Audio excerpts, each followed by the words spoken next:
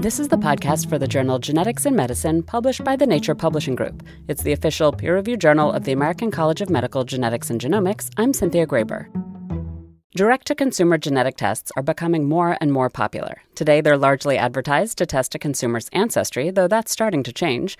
But even for people who paid for ancestry tests, they may go a step further, says Stephanie Tandy Connor, supervisor of the Cancer Genetic Counseling Reporting Team at Ambry Genetics. Or they're going to that testing company and saying, I would like to have my raw data file. And the consumer is absolutely, in all ways, legal ways, they are able to get that information. It's their genetic information. The consumer then sends that raw data to a third-party interpretation service to take a closer look. And then that consumer receives a consumer-friendly report. So they'll say, okay, this particular line in the VCF file says you have this particular alteration in this gene, and we're saying it's classified as a mutation, or maybe it's a variant of unknown significance, or maybe it's completely benign. It just depends on what their databases are telling them. Scientists at Ambry noticed that they were getting an increasing number of tests submitted by clinicians whose patients had come to them with concerns about interpretations from direct-to-consumer companies or from those third-party interpretation services.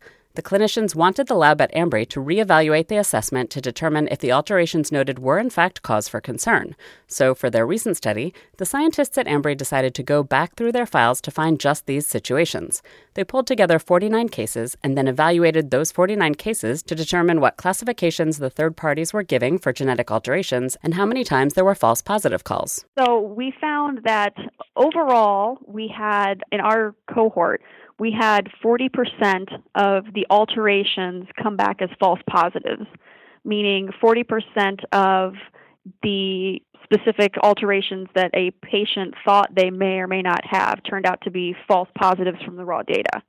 And then stemming off of that, we looked at the classifications that were provided to the patient from these third-party interpretation services. And, we just wanted to make sure they were giving accurate information to the patient on their end as well. And we found that there were, several different alterations that they, it said you're at increased risk for this disease based on this alteration. But if you go and look at any of the, well-known reputable databases, it's obviously benign. Mike Fries, director of diagnostic laboratories at the Greenwood Genetics Center, wrote a commentary accompanying the Ambry paper. Is the 40% false positive rate as high as it seems? Oh, it's extremely high. I'm not sure what percent anyone's comfortable with, but it should be virtually 0%. In saying that, obviously, mistakes and technical errors can be made on multiple levels, but the quality assurance and quality management programs of most laboratories should be able to take most of those concerns into account and safeguard against having such a false positive rate. So why the huge rate of false positives as well as the missed classifications? There's problems everywhere. So there's problems with the raw data, and that's not necessarily just DTC raw data.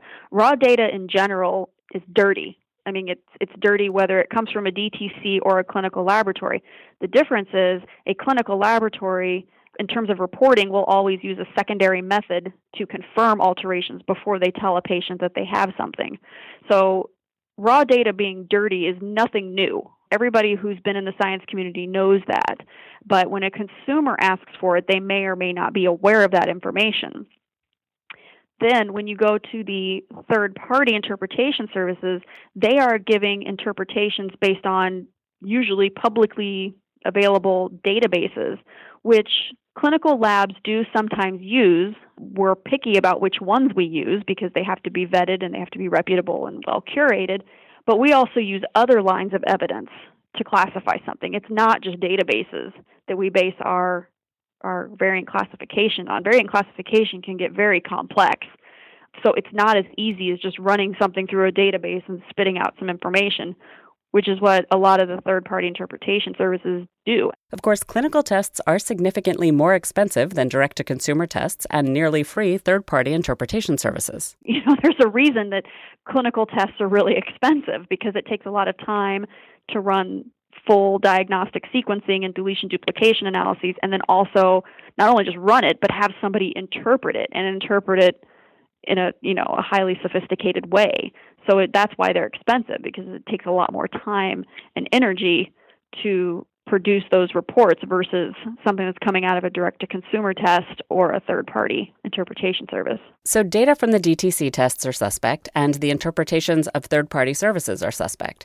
But this 40% false positive rate in what a consumer would consider a medically concerning alteration could have significant implications. If somebody takes their information from their raw data, and or their third-party interpretation, if they just take that at face value and they don't have it clinically confirmed, there could be huge ramifications, depending on what the gene is that's involved and what the classification is that the patient believes they have. I mean, sometimes this can change medical management drastically. You could be talking about doing surgeries. You could be talking about changing screening protocols, dietary changes. I mean, it could have a really large impact on a patient and the family, not only physically with all those changes in medical management, but also, psychologically. Some of these are pretty heavy topics to work through.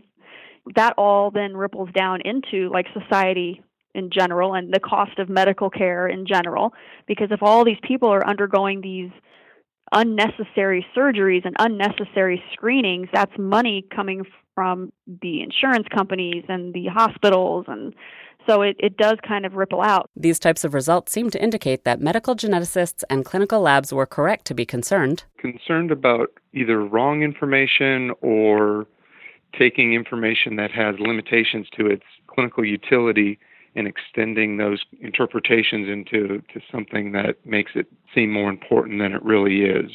And so it comes on multiple fronts. Some of it's just the analytical precision of the result itself, and then secondly, just how clinically meaningful some of those results may actually be. We've heard it at conferences before. We've heard physicians say, I'm not going to order genetic testing because I had my patient do a direct-to-consumer test.